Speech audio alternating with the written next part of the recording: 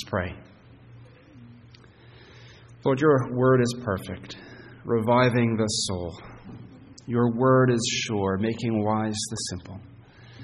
More to be desired, Lord, is your word than gold, even much fine gold. Sweeter, Lord, is your word than honey and the honeycomb.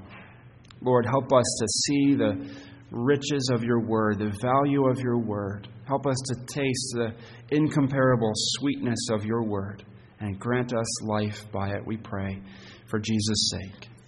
Amen. Do you ever wonder why God didn't make us a little more efficient? Why He didn't design our bodies to be a little more efficient with our use of time? I mean, one thing that always just has amazed me is just how much sleep we need. Right? A third of our lives, basically, is what we need to sleep in order to function as human beings should function. We can do better than that, right? We can design a car. One tank of gas goes quite a ways. But I've got to eat 3 meals a day. I can charge my phone for an hour, and it'll last for quite a while. But this needs regular meals. It needs sleep, right? A lot of sleep. Why? Couldn't God have designed us differently so that we didn't need so much? We are so needy, aren't we? And the older you get, the more that you realize that. Some of you are laughing at me right now, right? You just wait. You just wait. We're needy. We are so needy all the time. But that's the point, isn't it? God didn't design us to, make this great machine and then set it running and not have anything to do with it anymore. He made us for Himself. He's the Creator, full of eternal life, the source of all life. And He makes creatures, He makes you and me in His image, needy, so that we are always close to Him, so that we need Him, so that we enjoy Him, and that we taste His fullness, we taste His sufficiency, we live by His life, not our life. So this neediness, this is part of being human. It's part of being creatures rather than the Creator. So we're needy people, and we're needy because He made us creatures, and that's just a fact of our existence, that we are not the Creator, we're creatures. But our neediness runs deeper than that, doesn't it? Creatures is sort of the base level, but then it gets lower and lower from there. Because we're not just creatures, we're creatures who are living in a world where everything has gone wrong. Everything has gone wrong.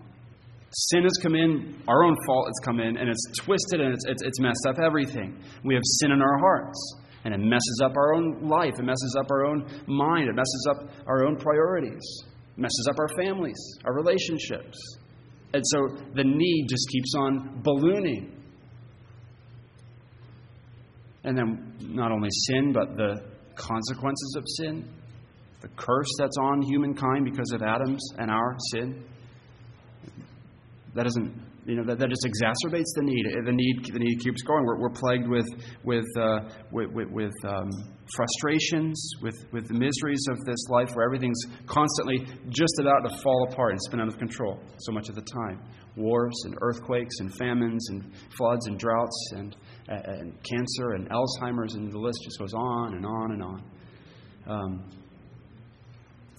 As we think about all this, right? And then as we try to think, okay, well, what's the solution? How do we meet this massive neediness in ourselves? Right? We try to find ways to do that, but we find that we can't. And the more we try to meet it ourselves, the more the problem the worse the problem gets. And then if we start lifting up our heads from our own problems and looking at other people's needs, it just gets scarier and scarier. There's so many needs in here and out there. How can I meet any of them? I'm not sufficient to handle my own problems. How can I handle anyone else's too and help them in theirs? Loved ones, this is all true of us.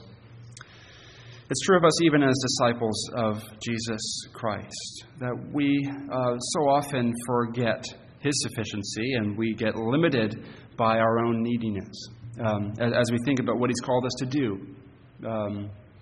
we get a distorted picture of things, and we start to just look at things through this lens of our neediness rather than through the lens of His sufficiency. We get boxed in by the boundaries of our own unbelief and our minds. And Christ, our Lord Jesus, our teacher and our master, He wants to expand your vision. He wants to expand your vision, that it wouldn't be limited by your neediness, but would actually be marked by His sufficiency. Jesus holds out to us His sufficiency for you and your need, and He holds out to you His sufficiency for everyone's need. He comes with pity. He comes with power to save and to satisfy us with Himself. That's what we're learning here in the feeding of the 5,000 from our text this morning. 3 points. 3 points as we work through this text together. The first is this: trust Jesus' pity. In all this need, and all your need, and all the need around you, trust Jesus' pity. This is the first 2 verses here, verses 13 and 14. We're picking up the narrative here in Matthew's Gospel. Remember, last week we saw that Herod had John beheaded. That was a flashback. That little passage was introduced by Herod hearing about what Jesus had done. And then we get the flashback about John's beheading. And now we're told Jesus hears about this. He's hearing that Herod is catching wind of what Jesus has been doing. And as well as the news about John's beheading. News which Jesus might have already have known, probably if this happened earlier, as it is a flashback in the story. But anyway, Matthew's saying Jesus is responding to this news. In verse 13, we're told Jesus decides to get away for a little while, withdraw to a desolate place, right? He gets in a boat and he heads across the Sea of Galilee. He's looking for a quiet place. We're not told why. It could be he's grieving for John. John was his cousin. John was a kindred spirit. John was preaching the coming of the kingdom, just as Jesus was. John was his forerunner. John was pointing people to Jesus and saying, He's the one who is to come, the Lamb of God, come to take away the sin of the world. And Jesus thought highly of John. One text he actually says he's the greatest man ever born of woman. So he's grieved over John's martyrdom. So maybe he's withdrawing to grief for a little while. Maybe he's also withdrawing because Herod has heard about what Jesus is doing, and so he knows it's not time for me to be persecuted and crucified yet. I need to back off the gas. I need to slow things down. I need to move away so that things quiet down a little bit, because it's not time for Jesus to die yet. And Jesus is keeping a close eye on that, so maybe he's trying to pull back a little bit from the public view. But whatever his reasons are, maybe all these things, his goal in verses 13 to 14 is clear. He's looking to get some space, some quiet, some rest. There's this wonderful picture here of his true humanity. He's very God of very God. He's also very man of very man. He's not Superman. He gets hungry, he gets worn out, he gets tired. And he recognizes this about himself. He recognizes his creatureliness, his neediness himself as a creature. And he knows, I need to get some rest. Loved ones, he's setting us an example here. That it's not wrong for us, it's not sinful for us to say, I really need to say, I'm going to step back from a few things and get some rest. If we never do that, we're not acknowledging the way God made us. We're living in rebellion against the way He made us. Our Lord Jesus Himself said, I need to get some rest and some quiet and some away. And so that's a good thing for us to do as well. Jesus seeks out this reprieve wisely. But He gets across the lake. He steps out of the boat. 5,000 men, probably 5,000 women, probably 5,000, 10,000 children. I mean, massive crowd there waiting for Him as He gets out of the boat. They walked all the way around to be there when He got there, to the place where He was going. Now, in that moment, if you were in His shoes, what would be going through your mind and your heart? I know what would be going through my heart. I'd rather not share it. Right? Something similar to what happens when I get up early in the morning to have my quiet time. And I've got my coffee and everything's just right. And I sit down on the couch and the kids start fussing. right? I need my quiet. I need my time with the Lord. But the Lord is saying to me in that moment, yes, I know you do, but right now I'm calling you to obey me in this way and to serve and to do what you're called to do. Now take that feeling, right, and multiply it by 5,000 or 10,000 or however 20,000, however many here are in this crowd with Jesus, right? They're all there because they need Him. They're full of neediness, waiting for Him. Our sinful instinct when we are faced with need is to pull back from it, self-protection. But loved ones, Jesus' instinct is the opposite. He sees need, and the more need he sees, the more compassion he feels. The more his heart goes out, the more pity he feels.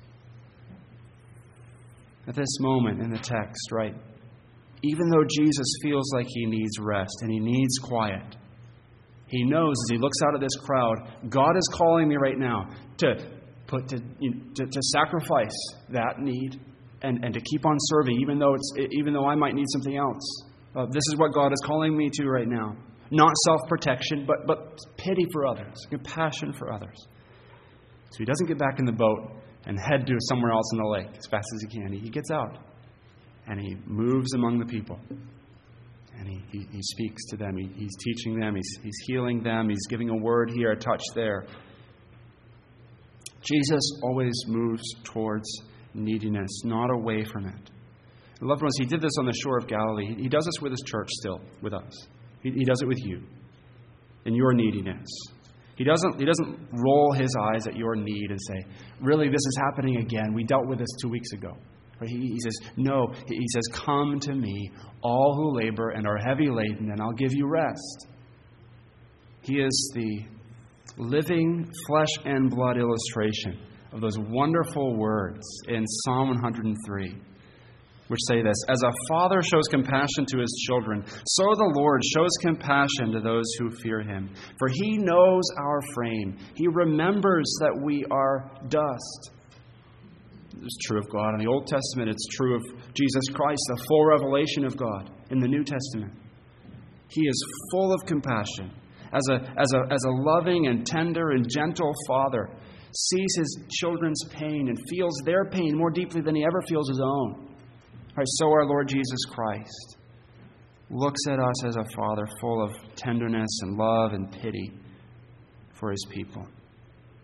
We also see here, Psalm 103 is a wonderful passage, but beneath it, behind it in the Scriptures is the wonderful word about God's name in Exodus 34, verse 6, where God, right there on the mountain, Mount Sinai with Moses, making the covenant, and Moses says, show me your glory. God says, I'm going to let my goodness pass before you.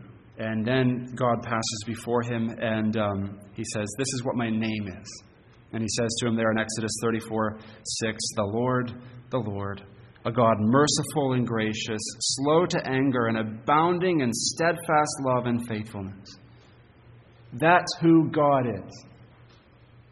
That's his name. That's who he is. Full of compassion, full of love, full of tenderness for his people. And there's no discontinuity. Jesus is Yahweh, the Lord, a God merciful and gracious, slow to anger and abounding in steadfast love and faithfulness. He delights in mercy. He delights to show mercy to his people. He came to seek and save the lost. So trust him in his pity, brothers and sisters. Trust the pity of Jesus for your need. Think about your need that you trust him with. Trust him to have compassion on you in your sin. What a need that is in our hearts, isn't it? Each of us. But he has pity on you in your struggle with sin. That's not often, I think, how we naturally think of him, right? He is holy. He can't look on sin, and yet he looks on us and he has pity on us in our sin. He doesn't make excuses for our sin. He's not saying, well, it's not really your fault. But he sees us in our sin. It really is your fault, but I love you, and I feel compassion for you as you struggle with this and as you wrestle with this. What is the measure of his compassion and pity for you in your sin? It's his cross. Right? That's how much pity and compassion he has for sinners, for you. He willingly took hell, drank the dregs of the cup of the wrath of God, right? Absorbed all the wrath of God that you deserved. He took it because he was deeply moved with compassion for you, a sinner. It's a deep mystery how a holy God can have complete compassion for sinners who are completely guilty. He's moved for our sakes. He feels his deep compassion for us. It's not because of who we are. It's because of who he is. This is his name. This is who he is. So trust his pity for you and your sin. Keep going to him with your sin. Keep confessing your sin, even if it's the same sin you've been confessing for 10 years. Keep going and confessing your sin to him and crying out for mercy and forgiveness for him. And keep asking for him to take pity on you, that he might release you more and more from the feeling that sin is powerful in your life. That he might give you freedom from sin's power. That he would give you a broken and contrite heart. Humble reliance on him. Make you poor in spirit. Keep coming to him with that. Also trust his pity in your suffering. Trust his pity in your sin. Trust his pity and compassion in your suffering as well. When you are hurt and you're tempted to think, well, either God doesn't see or he can't do anything. Either he doesn't care or he's not going to do anything about this. Remember Matthew 14, verse 14. When he went ashore, he saw a great crowd, and he had compassion on them. When you are in pain and under just the burdens of life, whatever it might be in your particular situation, he has compassion on you in it. He's full of pity on you in it. In all the grief, the broken relationships, the stress at work, the challenges that you face in your home, the daily frustrations you're dealing with, whatever sickness is going through, he has compassion on you in it. So take it to him. Lord, you know my pain. You have infinite compassion on me. So please, Lord, carry this with me. Walk through this with me. He will. Trust his pity in your need. Second lesson we learn from our Lord Jesus here is to take Jesus' perspective. Take Jesus' perspective. Verses 15 through 17. Take Jesus' perspective. Jesus continues healing and teaching. The day passes. Soon it's evening and it's dinner time. But no one has any food. And you can imagine the disciples here kind of looking around, getting kind of hungry themselves. Is Jesus not? Does he not know what time it is? It's almost it's supper time. We're missing dinner here. And all these people, they're going to get needier and needier because they're getting hungrier and hungrier. And Jesus doesn't seem to be paying attention to this. So they say, verse 15, they come to Jesus and they say, "This is a deserted place." Right? No Chipotle around here. This is a deserted place. So send them away to the villages that they can get food for themselves. Notice the contrast. We're supposed to see the contrast here between them and Jesus. Right? The disciples see need, and what do they say? Send them away to deal with their needs themselves. There's need, we can't meet it. Send them away to meet their own needs. What does Jesus say in response in the text? They do not need to go away. You give them something to eat. In the Greek, the you is emphatic. You yourselves. You do it. This is on you, disciples, to feed them. Your responsibility to meet their needs, not push them away to meet their own needs. The disciples, right? Jesus, we only have 5 loaves and 2 fish. 5,000 men, dinner time, 5 loaves and 2 fish. All these children, all these women as well. They don't have the resources to do what Jesus is asking them to do. But what should be obvious to them is that they are standing in the presence of the Messiah who is bringing the kingdom of heaven. It should be obvious to them that Jesus has the resources for this. Of course, if he's saying, you feed them, he's going to make it so you can feed them somehow. And he has the resources for it. They should know this if they know their Bibles, and if they recognize who Jesus is. Right? We read earlier the story from 2 Kings chapter 4, where Elisha tells his servant to take some loaves of bread and feed 100 men. And the servant says, it's impossible. There's not enough food for everybody here. And Elisha says, now the Lord has said that he will provide. So they pass out the bread, and it's multiplied, and it feeds those hundreds there in the story of 2 Kings. And here the disciples are in the presence of the greater Elisha, the one to come, the great Spirit-filled prophet, but they can't imagine a solution. Here they are in the presence of the one who is God himself, God with man. Shouldn't they remember the story of the Israelites in the wilderness? No food, complaining to the Lord, have you brought us out here in the wilderness, this desolate place to die? And the Lord says, here's bread from heaven. But the disciples miss all this. Their assessment of what is possible, listen carefully here, their assessment of what is possible is shaped by their neediness instead of being shaped by Christ's sufficiency. They're an easy target for us because we know the end of the story. But don't we act the same way? We get in a situation where the needs, ours or someone else's, they look overwhelming, and we look at that situation through the lens of our lack instead of Christ's fullness. We forget who Christ is. We forget that we're ministering in the presence of Christ, that He's ministering through us. We get a distorted picture of things. Our vision gets limited by the boundaries of our own unbelief instead of expanded by the vision of what Christ can do when He calls us to do something. Jesus is saying to the disciples, He's challenging us as His disciples, take this perspective. Take Jesus' perspective. Take the perspective where you look at need through the lens of what Christ can do, not through the limits of what you think you can't do. What does this look like? What would this look like for us as a church, brothers and sisters? We can say, well, we're a small country church. We're a 5 loaves and 2 fish kind of church, right? But what does Jesus call us to do? He calls us to the task of the church. Make disciples of all nations, preach the gospel to the lost, worship the Lord in spirit and in truth. Right? So what if we're a 5 loaves, 2 fish kind of church? Right? He's calling us to do it. So let's give Him what we have and ask Him to bless it and trust that He will. Not because we want to see Him do something impressive here from a human standpoint, right?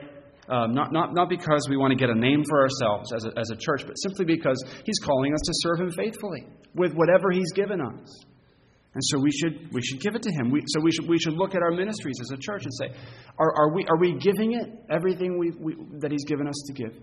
Are we investing in it with a sense that He will bless it for His purpose?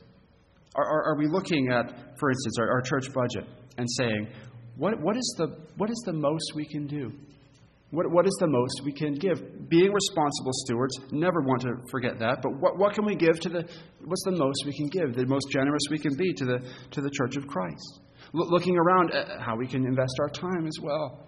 What do we have to give? For us as individuals, thinking about this, this looks like doing your work, whatever it is. Even if it seems like small work, insignificant work in the scheme of things, doing it faithfully for the Lord. It's what He's called you to do. It's what He's given you to do. Do it for Him as a faithful witness to Christ and ask Him to bless it and trust Him to bless it. As a parent, what does this look like? He's looking at your family and realizing you're in over your head, right? That the needs are more than you can meet. And yet, the Lord has given you Himself for your family. And He's going to be at work in your family if you humble yourself and ask Him to be. So keep asking Him. Recognize that even though it looks impossible sometimes for yourself, or insignificant sometimes, if the Lord is in it, He will use it for His glory. Kids, let me address you directly.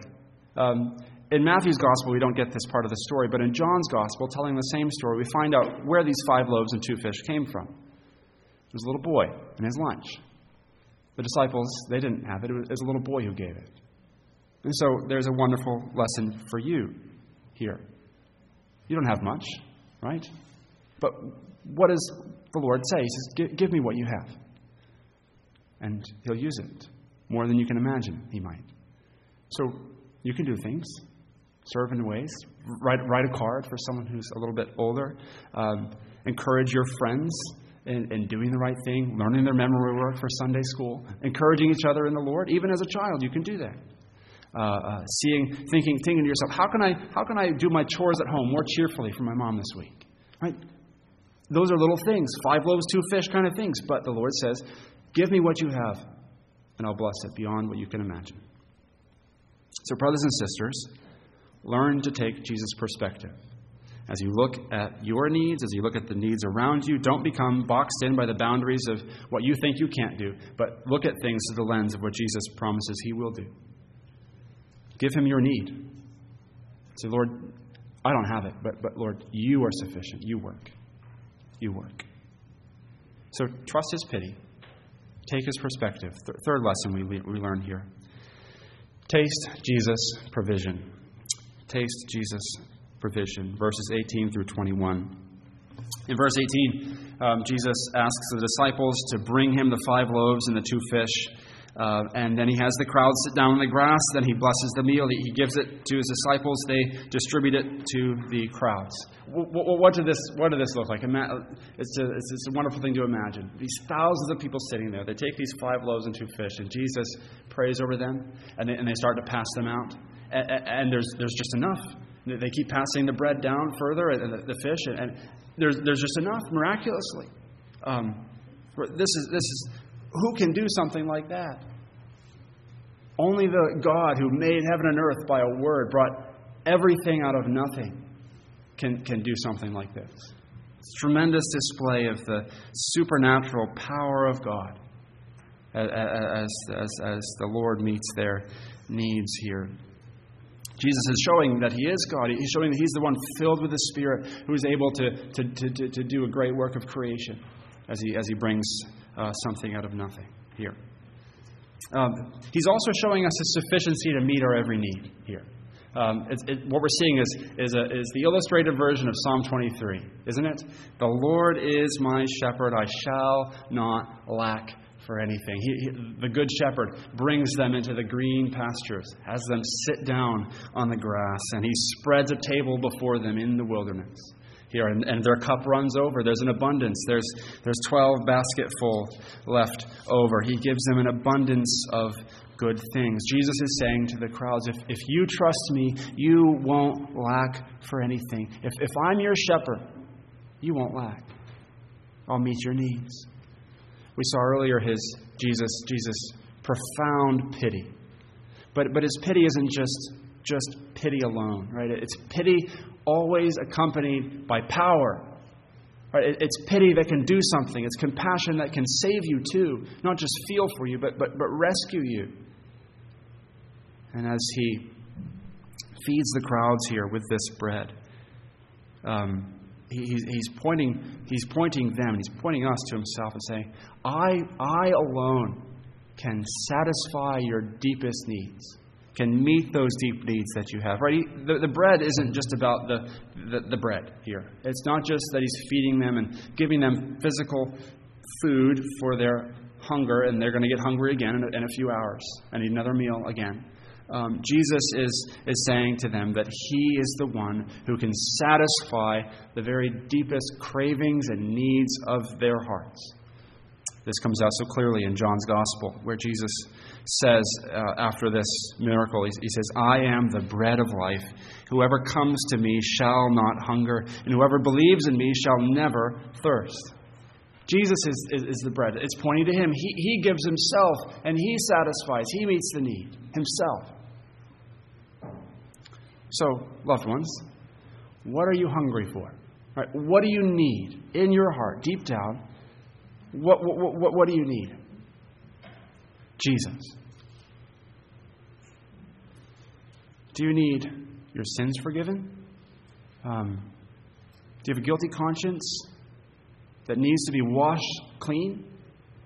Do you need rescue from the wrath of God, which should fall on you for your sin? Jesus says, I will forgive your sins if you come to me. I'll take that. I'll take the wrath of God. You come to me. This is only found in Him. Forgiveness, clean conscience, freedom from the wrath of God, it's only found in Jesus, in Him. Do you need a record of righteousness? Do you need to stand before God not clothed with the filthy rags of your rotten behavior and attitudes and affections, but clothed with the righteousness, the spotless, pure righteousness of His perfect righteousness, Christ? Well, you only get that in Jesus. Do you need to be reconciled to God? Do you need someone to bring you to God, give you fellowship with God? Only Jesus can do that. What about this? Do you need to be a child of God? Do you need to have God as your Father? Do you need to be welcomed home by God Himself, your Maker, brought into His home, brought into His family, made His child, enjoy His love, enjoy the riches of an eternal inheritance from His very hand? You need that. It's what you were made for. You need that, and it's only found in Jesus. Eternal life, resurrection. Do you need that? Do you need the promise that one day your body will be raised up in newness of life? Only Jesus can give you that. Raise you up with a call at the last day. A word will go out and your body will rise again. Never to die, never to get sick, never to get old, but to enjoy the Lord forever and ever. Jesus promises that. He gives you Himself that you might enjoy that. Do you need the Holy Spirit filling your heart and giving you new life and strength for each day to put off the sin and put on Christ? Do you need spiritual strength? Yes, you do. Where is it found? Not in you. Not in anybody else. In Jesus. All these things, loved ones. The riches of what God has given. All of it is found in the one who says, I'm the bread of life. I'll meet your needs and I'll satisfy you. It's all found in Him. He's the prophet. He's the priest. He's the king. We could go on and on and on. We could be here for hours, right?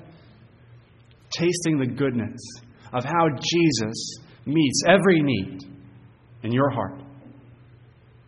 Paul says these mind-blowing words in Ephesians 1:3. Blessed be the God and Father of our Lord Jesus Christ, who has blessed us in Christ with every spiritual blessing in the heavenly places. Everything God has to give, every blessing in heaven is yours in Christ if you come and ask Him to give it. If you have Jesus, you have everything. Everything good. He's the one who meets the needs, who satisfies our hearts. Martin Luther's last recorded words reflect this deep understanding. His last written words are, "We are beggars. This is true." Comes to the end of his life, this great reformer. He did so much for Christ, right? And yet he's there, he's humbled, he's on his deathbed. He says, we're beggars, right? This is true. Poor in spirit. Nothing in my hands I bring, but Christ has all. Every spiritual blessing in the heavenly places is for those who are in Christ. Everything God has to give. So the most important question is, do you have Jesus? You need all of this, and it's only found in Him. Do you have Him? Have you tasted Him? Have you tasted His provision and His goodness and His salvation? Have you put your faith in Him? You say, Lord, I don't have anything. I'm full of neediness, but He has everything.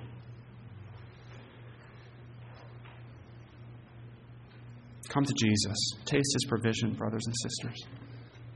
And then do one more thing. As you taste His provision, and as you enjoy Him, and as you feel your heart, which is so empty on its own, being filled up with Christ Himself, go to those around you. Don't be afraid of need around you. Like the disciples here, don't push people. You go meet your own needs. No. Remember, take Jesus' perspective, trust His pity, taste His provision for you, and then give that to others as well. He is giving it to you so that you can then, like His disciples, carry it to others. Say, I've tasted the provision of Jesus that has met every deep need of my heart. Now, would you taste? So take it to others, not because you think you can do something for them and their need, but because you know that Christ can. Move towards need like Jesus. Move towards it. Don't move away from it. Look around. Who's the needy person in the pew, behind you, in front of you, beside you? The one who isn't plugged in. The one who's grieving. Move towards them because of Jesus' provision for you. Look around your neighborhood. Who's the neighbor who has these needs? Well, they all do. Move towards the need with Jesus. Let's pray. Gracious Lord, we thank you for the abundance, the sufficiency of our Lord Jesus Christ. Lord, we pray that you'd grant us faith to trust and to taste and to enjoy and to live in Him. And Lord, give us grace to move towards need with Christ Himself, offering Him freely to sinners.